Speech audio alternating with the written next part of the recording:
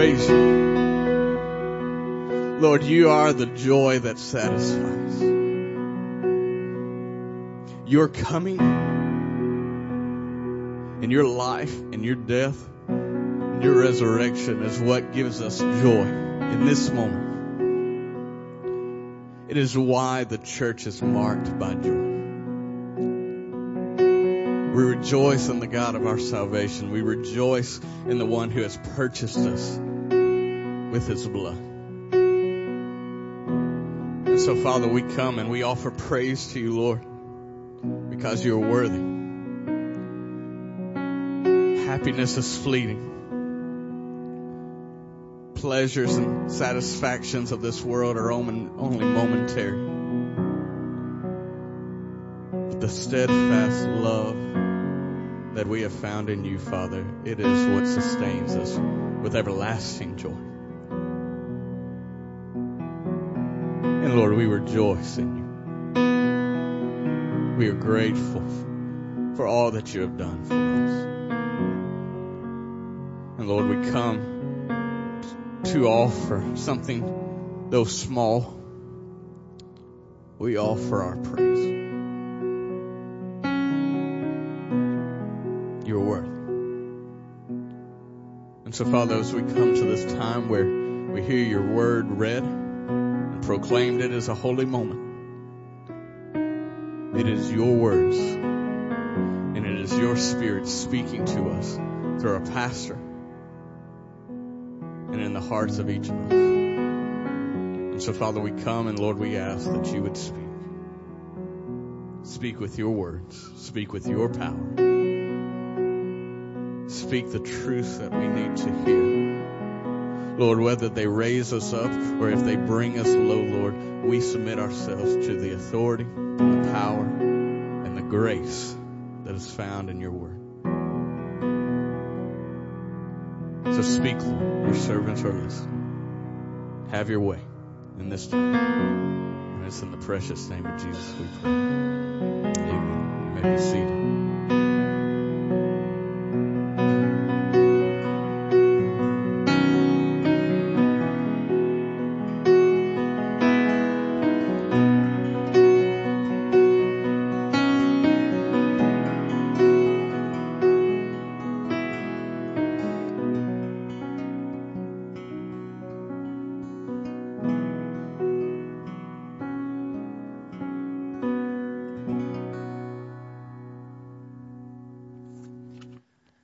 Well, good morning. Good to see you this morning, Faith family. As always, it is good to worship with you, and we continue this morning in our Advent series on joy, and we've sang joy to the world. The Lord has come, joy, unspeakable joy. That song, I think, is a little exhausting to our worship team, at least some of them. I'm only using one finger, so it's not so bad on me, but a little harder on the other instrumentalists, and difficult song to sing. So thank you, worship team, for pointing our minds and our hearts. If you have your Bibles, I do invite you to turn with me to a very familiar passage, Luke chapter 2. We're going to zone in specifically on verses 8 through 14. The angel of the Lord appears to the shepherds who were out in the field, and as you're getting there, I looked up some definitions of joy. You know, joy can be one of those churchy words that we kind of think we have an idea of what it means, but may have less of an idea than we think. But Merriam-Webster Dictionary defines joy as a feeling of pleasure or happiness that comes from success, good fortune, or a sense of well-being.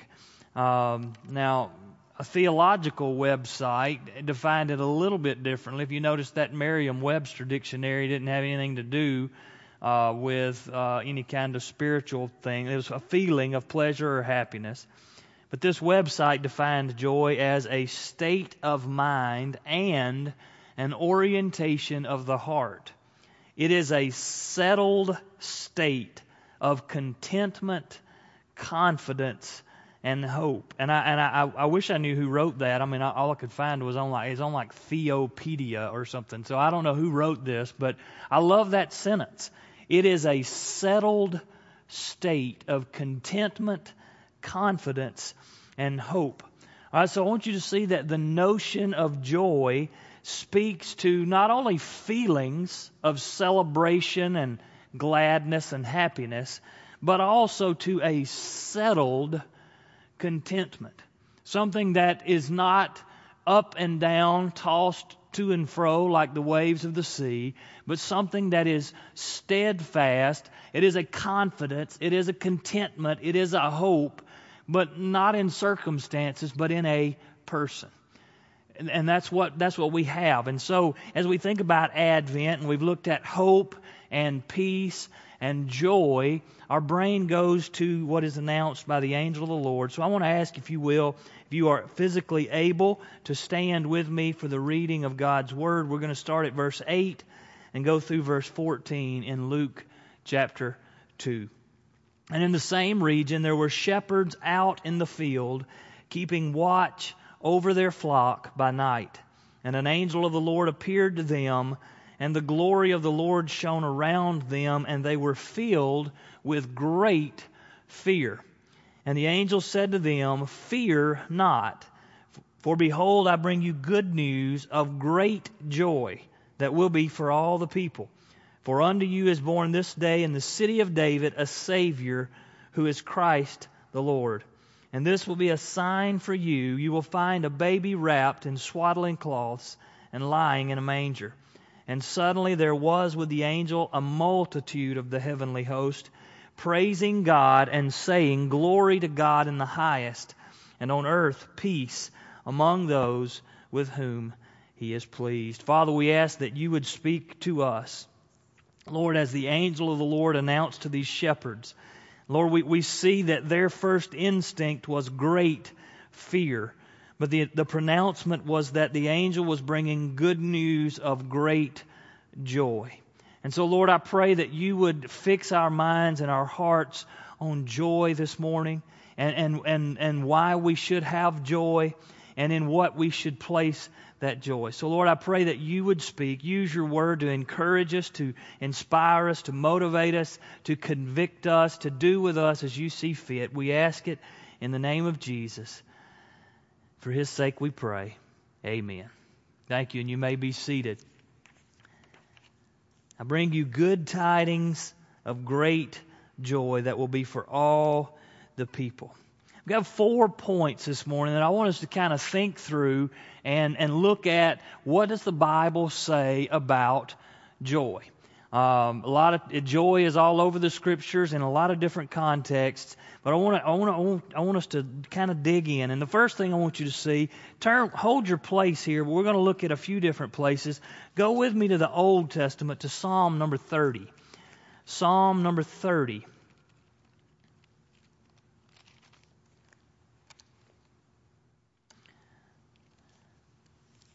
All right, as you get there, we'll just start reading at verse 1. "I will extol you, O Lord, for you have drawn me up." This is a psalm of David. "And have not let my foes rejoice over me." All right, so the context here is one of at least opposition. David is exalting the Lord. It said, the superscription says it's a song at the dedication of the temple. Okay, and so you think about, this is Solomon's, it was the one that had the temple built, but we can see David's kind of rejoicing. He has come through opposition. "So you've not let my foes rejoice over me. O Lord my God, I cried to you for help, and you have healed me. O Lord, you have brought up my soul from Sheol. You restored me to life from among those who go down to the pit." And so you see in these first little stanza here, it is, I was down, but you have brought me out. Okay, you see the context there? All right. "Sing praises to the Lord, O you His saints, and give thanks to His holy name. For His anger is but for a moment, and His favor is for a lifetime. Weeping may tarry for the night, but joy comes with the morning. And so the first point I want to make here is that joy abides in the midst of fear and uncertainty. Joy abides. Okay, go back to that theological definition of joy. It is a settled contentment. Okay? Joy abides in the midst of fear. For David, his experience had taught him that no matter how many negatives there were, that his God was with him and his God had brought him through it and had set him on this thing. And so, the Psalms are so poetic, but weeping may tarry for the night, but joy comes with the morning. Okay, there's this settled confidence knowing that God is working in our circumstances even when they're awful. Okay, even when they're terrible. This joy is not a naive, everything's going to be hunky-dory. Okay, because everything's not going to be hunky-dory. Amen? Y'all know what hunky-dory is, right? That's not just a North Alabama thing. Okay? It is not a naive just kind of trust that, I'm going to get over this sickness. My loved one is going to get through this. Our child is going to come through this rebellion. It's not just some naive. It is a settled contentment and trust that God is working out His plan and His purposes for His glory and our good, even when we can't see that or feel that. Okay? Joy abides. Go with me to Isaiah chapter 35. And then we'll jump to the New Testament. Isaiah 35.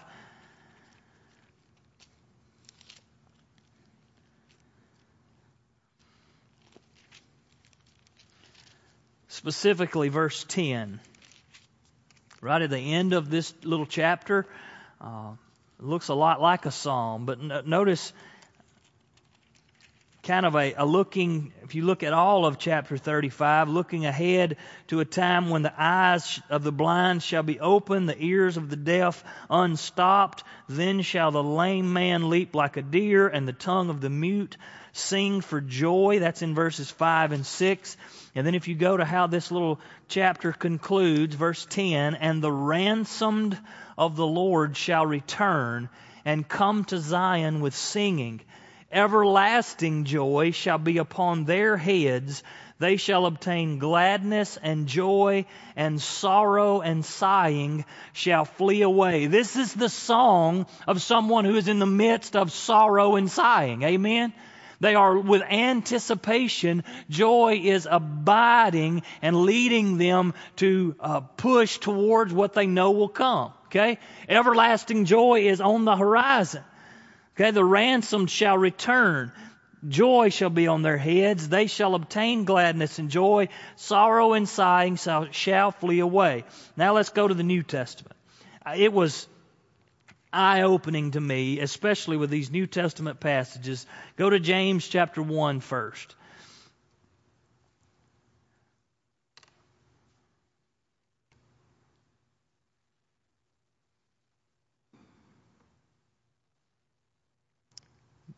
James 1, start at verse 2. And you're going to recognize this pretty quickly, I think. Count it all, what? Joy. All right, that word all, some translations use pure, but count it all joy, okay, my brothers, when you meet trials of various kinds. For you know that the testing of your faith produces steadfastness, and let steadfastness have its full effect, that you may be perfect and complete, lacking in nothing. Well, the thing that shocked,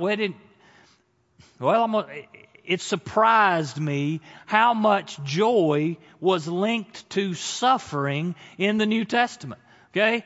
That's why you think those two things wouldn't go together. But here it is in James. Count it all what? Joy when you meet trials of various kinds, for you know there's a process here. The testing of your faith is doing something. It is producing steadfastness. And when steadfastness has its full effect, you're going to be perfect and complete, lacking in nothing. God is working in you, so count it all joy. When you've got downs, when things fall apart, when we got nowhere else to look but to Him, count it all joy is what He says. Now, this is not the only time this is put this way in the New Testament. Flip over now to 1 Peter. Start at 1 Peter chapter 1, verse 6.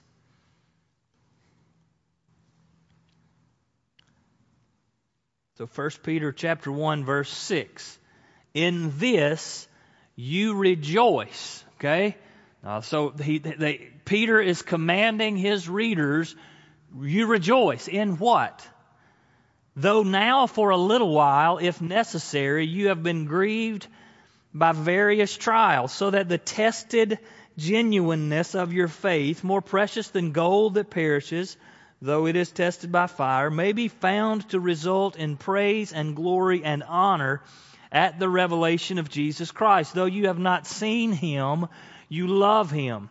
Though you do not now see Him, you believe in Him and what? Rejoice with joy that is inexpressible and filled with glory, obtaining the outcome of your faith, the salvation of your souls. Okay, so it's not just James. Peter here says the same thing. Okay, you are in an in-between time, but rejoice if you go through trials of various kinds, knowing that this fiery trial is working in you and you will see Him in inexpressible glory. Okay, you believe in Him though you've not seen Him yet. You are longing for the day when you do see His face. Okay, and so rejoice with joy. I love it when the New Testament, when the biblical authors get redundant, right? That means this is important. Rejoice with joy over what's happening.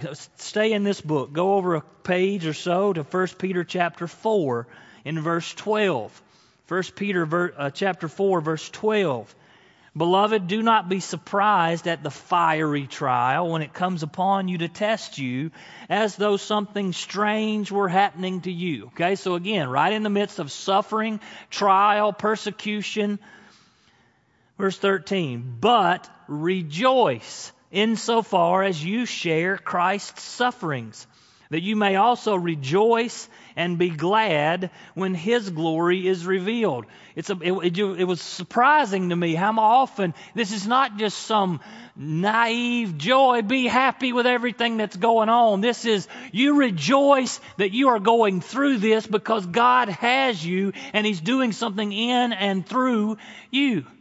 You rejoice insofar that you're getting to share in Christ's sufferings so that you'll also share in His glory. Rejoice with joy. James says it. Peter says it. 2 Corinthians 7, Paul says it. 2 Corinthians 7, verse 4. And this is the last place we'll go, at least on this point.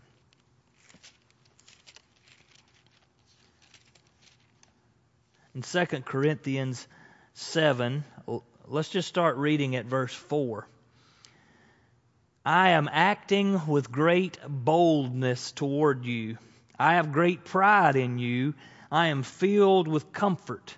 In all our affliction, I am what? Overflowing with joy. Here's the three, John, you got to put John in this mix. But three of the four primary New Testament authors, when they talk about joy, they link it completely with suffering, with affliction, with pain. In all our affliction, I am overflowing with joy. Verse 5 continues, for even when we came into Macedonia, our bodies had no rest. We were afflicted at every turn, fighting without and fear within. But God, who comforts the downcast, comforted us by the coming of Titus. And not only by his coming, but also by the comfort with which he was comforted by you, as he told us of your longing, your mourning, your zeal for me, so that I rejoiced still more. Okay? For even if I made you grieve with my letter, I do not regret it, though I did regret it, for I see that letter grieved you, though only for a while. As it is, I rejoice, not because you were grieved, but because you were grieved into repenting. Okay? So you've got sin, and you've got a preacher that has said something harsh but true, and they responded the correct way. And he is saying, I rejoice, not that you were grieved, but that your grief led to repentance. Okay? And so all of these linking this, that joy is settled contentment. Okay? This is rooted in the hope from 2 weeks ago and the peace from last week. We have hope that there's something beyond what we're dealing with right now. We have a peace that we can walk through whatever. And then because we have that hope and that peace, we can rejoice with joy in the midst of fear and in the midst of uncertainty. Think back to our original text, Luke 2. The shepherds are out there. They have no idea they're about to be a part of the greatest event mankind had ever seen. And all of a sudden the angel of the Lord appears and they are struck with great fear. And in the midst of their great fear, the angel says, "Fear not. I'm bringing you good news of great, not fear, but great joy." God is doing a work that's going to benefit you. And so shepherds, keep walking in what you're dealing with, but know that joy abides. Weeping tarries for the night, but joy comes in the morning. I just was amazed at how often suffering, affliction was linked with joy. Rejoice with joy. Number 2, joy expects. Okay? So some of the reason why you can abide is because joy expects future grace and blessing. Go back to that Psalm 30, okay? And you don't have to turn there. We'll just talk about it. Weeping tarries for the night, but what? Joy comes in the morning. Joy is you're able to abide with joy because you have the expectation that God's doing something in the future. Okay? I believe David probably wrote that psalm at the end and he was able to look back and see, yes, God was doing this. But why would Israel commemorate that? Because they needed to be reminded when they were in exile. They needed to be reminded when they were going through hardship after hardship after hardship. You know what? God has been faithful before. He's going to be faithful again. Right now I'm in the period of weeping and worry and fear and anxiety and stress and lack of health. I'm in that place right now, but I know that joy comes in the morning. Joy is linked to suffering, and then in a theological viewpoint, joy is eschatological. Okay? So let me explain that word for just a minute. All right, eschatology is just the study of last things. Okay? So if you're studying end times or things that are going to happen at the end, or end either for the human or end for the world as in general, that's called eschatology. Okay? Y'all with me? Nod your head if you're still with me. Okay? The Greek word eschatos means end or last. So that's where the word comes from. Okay? Joy is inherently eschatological. Okay? In other words, you can have joy now because you know there's hope at the end. Okay?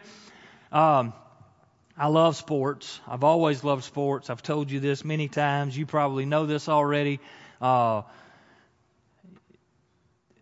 I was a college student, Mississippi State was pretty good in the late 90s. The years I was there, I take full credit for it. It was all me. I was there 97, 98, and 1998 is the only year Mississippi State's ever won the SEC West and gone to the SEC championship, and I was there that time period. In 1999, Mississippi State was undefeated going into the Alabama game. Alabama was a good team that year. Mississippi State was undefeated going into that game. It was a top 10 matchup. And 2 of my very dear friends from my home church decided to get married that day. And I was in their wedding. And this was before DVR, but we had VCRs. And so I had programmed my television and the VCR to record the ball game. Okay?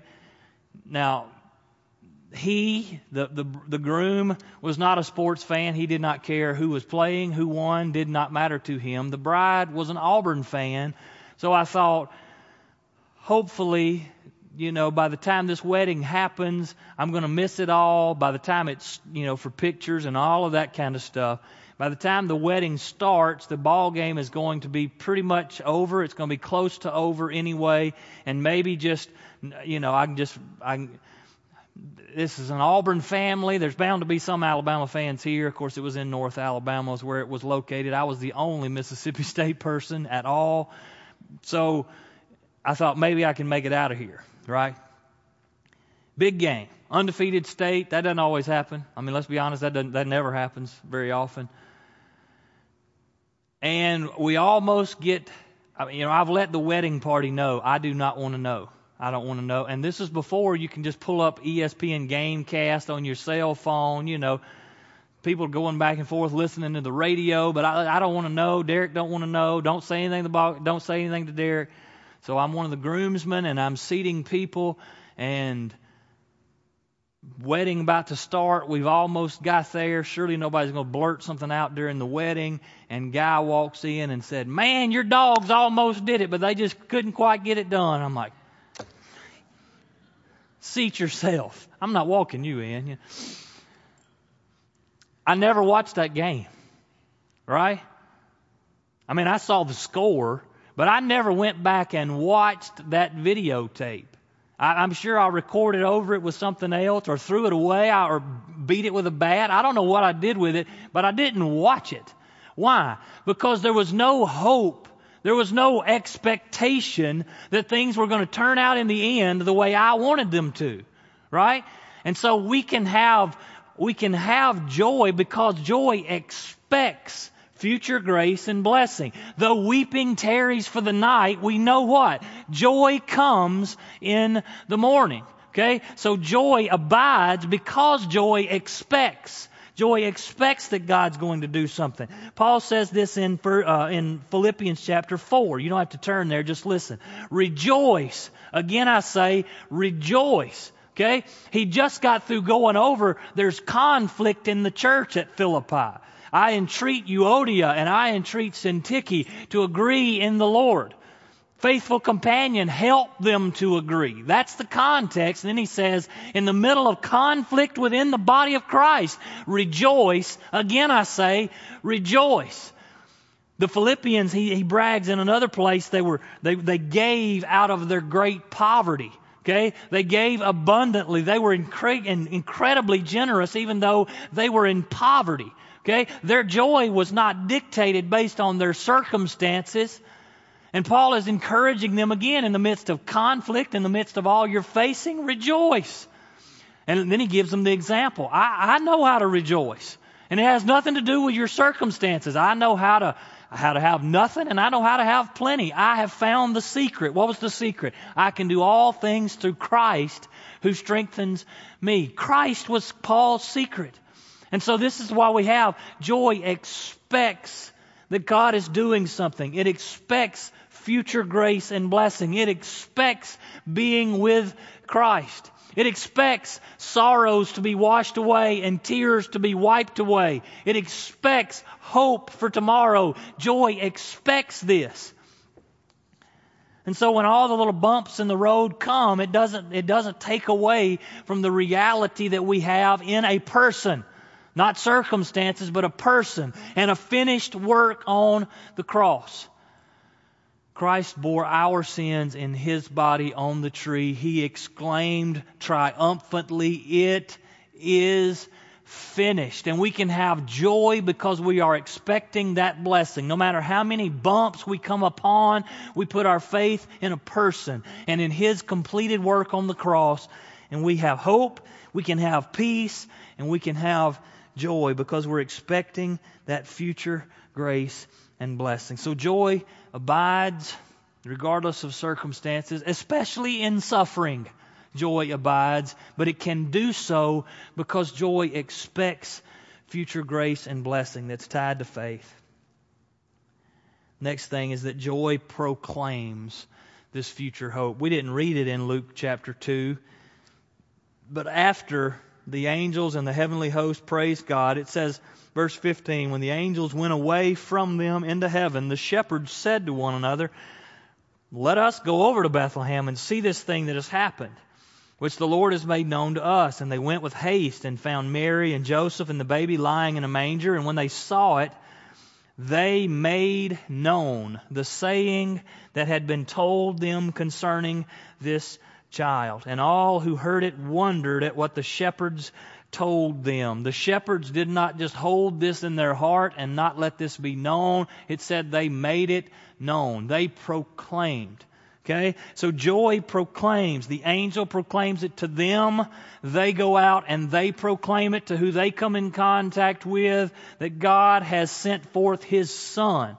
In the fullness of time, God sent forth His Son, born of woman, born under the law, to redeem those who are born under the law. The only one who could keep the law kept it and died for your sake.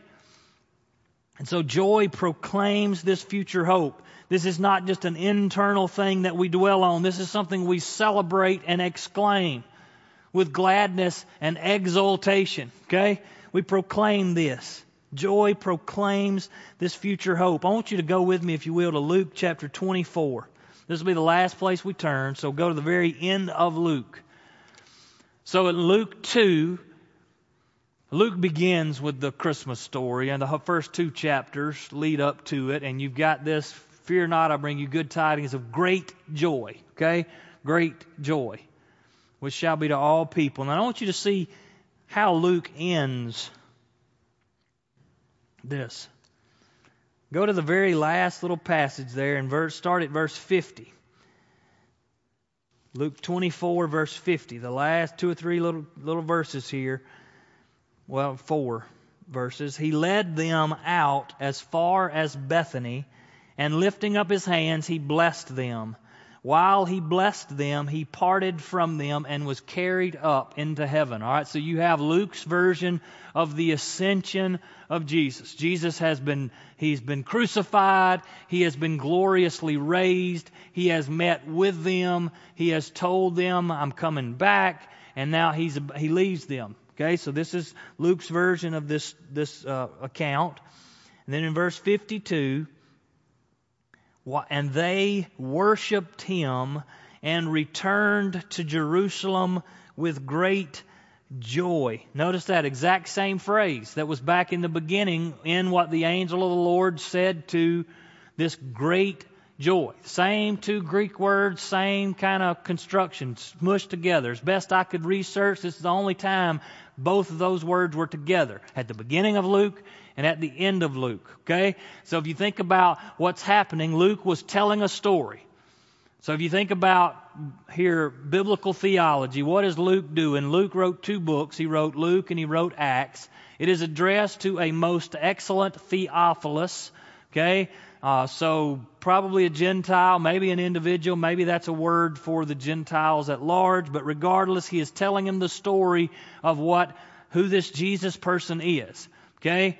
This Jesus was proclaimed with great joy, and then Luke ends where Acts picks up. It's these disciples then proclaiming that message. And so they go out with their mandate. The Lord has, we know from the first part of Acts, He not only had told them He was going away, but that what? Go to Jerusalem, wait on the Holy Spirit to come upon you, and you will be my witnesses in Jerusalem and in Judea and Samaria and to the uttermost parts of the earth. Here we get a little bit of a foreshadowing, a little bit of what's going to happen. They go to Jerusalem knowing things are going to be tough, but what does it say? With great joy they return to Jerusalem, knowing they are going to be commissioned for this task, to proclaim this gospel. Okay? And so with great joy they stepped into martyrdom, most of them. With great joy they stepped away from careers, fishing or otherwise. With great joy, they stepped away from everything they knew into uncertainty because now their master, their rabbi was gone, but they did it with great joy, knowing they were being faithful to be obedient to what they had been commissioned to do. And church, this is what we've been commissioned to do, as Brother Caleb put it, with the gospel, with the Lottie Moon offering, with going and giving and praying and making the gospel known. This is our commission.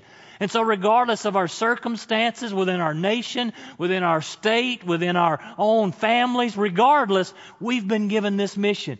Joy abides And it can deal with suffering because it expects future grace and blessing, but it doesn't just stop there. It proclaims this truth. Joy proclaims. And the last thing is that joy comes in knowing a person. All of this is, you can't just know about this story to be able to experience this joy. You have to know the person. Amen? It doesn't come with just knowing the facts. It doesn't come with just being familiar with Linus's telling of this on the Charlie Brown Christmas special. Okay? This is not, we have to know the one. We have to know Him not only as Creator, but as Redeemer. The one who has bought us with His own body, bought us. The one who is Forgiver. Okay? Lavished His grace upon us and forgiven us of sins. The one who is Savior. That's what the angel proclaimed. Fear not, I bring you good tidings of great joy, which shall be to all people. I messed it up. Let me just read it. Unto you is born this day in the city of David a Savior, which is Christ the Lord. Okay? Listen, joy, we can abide in the midst of our suffering, even if we think we're in our darkest day and we've got nowhere close to it yet, because I can't guarantee you that. I mean, there's, a lot of hope that 2021 will be a whole lot better than 2020 was, but I can't guarantee you that. You can't guarantee one another that. We don't know that. We don't know that the turning of the calendar page to a new calendar is going to make a world of difference, right? We can hope, we can pray. We don't know that. Joy can abide in the midst of that. Joy can expect future grace and blessing. Joy can proclaim, because joy comes in knowing Christ. It comes in knowing the one who died in our place. It comes in knowing the one who promised to walk with us through whatever we face. And so listen, this morning I want us to be joyful and glad. There's plenty to be disappointed in. There's plenty to be discouraged about. But joy comes in the morning, and it comes with knowing Christ. Let's pray. Father, we thank you for Christ. And we thank you that we can have hope. We can have peace. We can have joy because of Jesus. So, Lord, I pray for each person within the sound of my voice right now, whatever each person is facing, whether it is fear and uncertainty, Lord, whatever it may be, I pray, God, that you would help us to abide in joy. God, to longingly expect what's coming. Lord, future hope, future glory, future grace. And Lord, I pray that you would help us to proclaim this truth. Lord, we can live in it and we can abide in joy even in the midst of loss and sorrow and grief. But God, there's many around us that don't know this hope, that don't know this peace, that don't know this joy. And so, Lord, I pray that you would help us and encourage us and inspire us and motivate us and convict us to be proclaimers of this gospel. God, I pray if there's anyone here today that doesn't know Jesus, they probably know about Jesus, but they've never trusted in Jesus. They've never surrendered. They've never admitted before a group of people that they were a sinner and that they needed saving. God, I pray that you would move today by the power of your Son's name. Lord, we ask it in Jesus' name. Amen. Will you stand with us as we sing a hymn of invitation?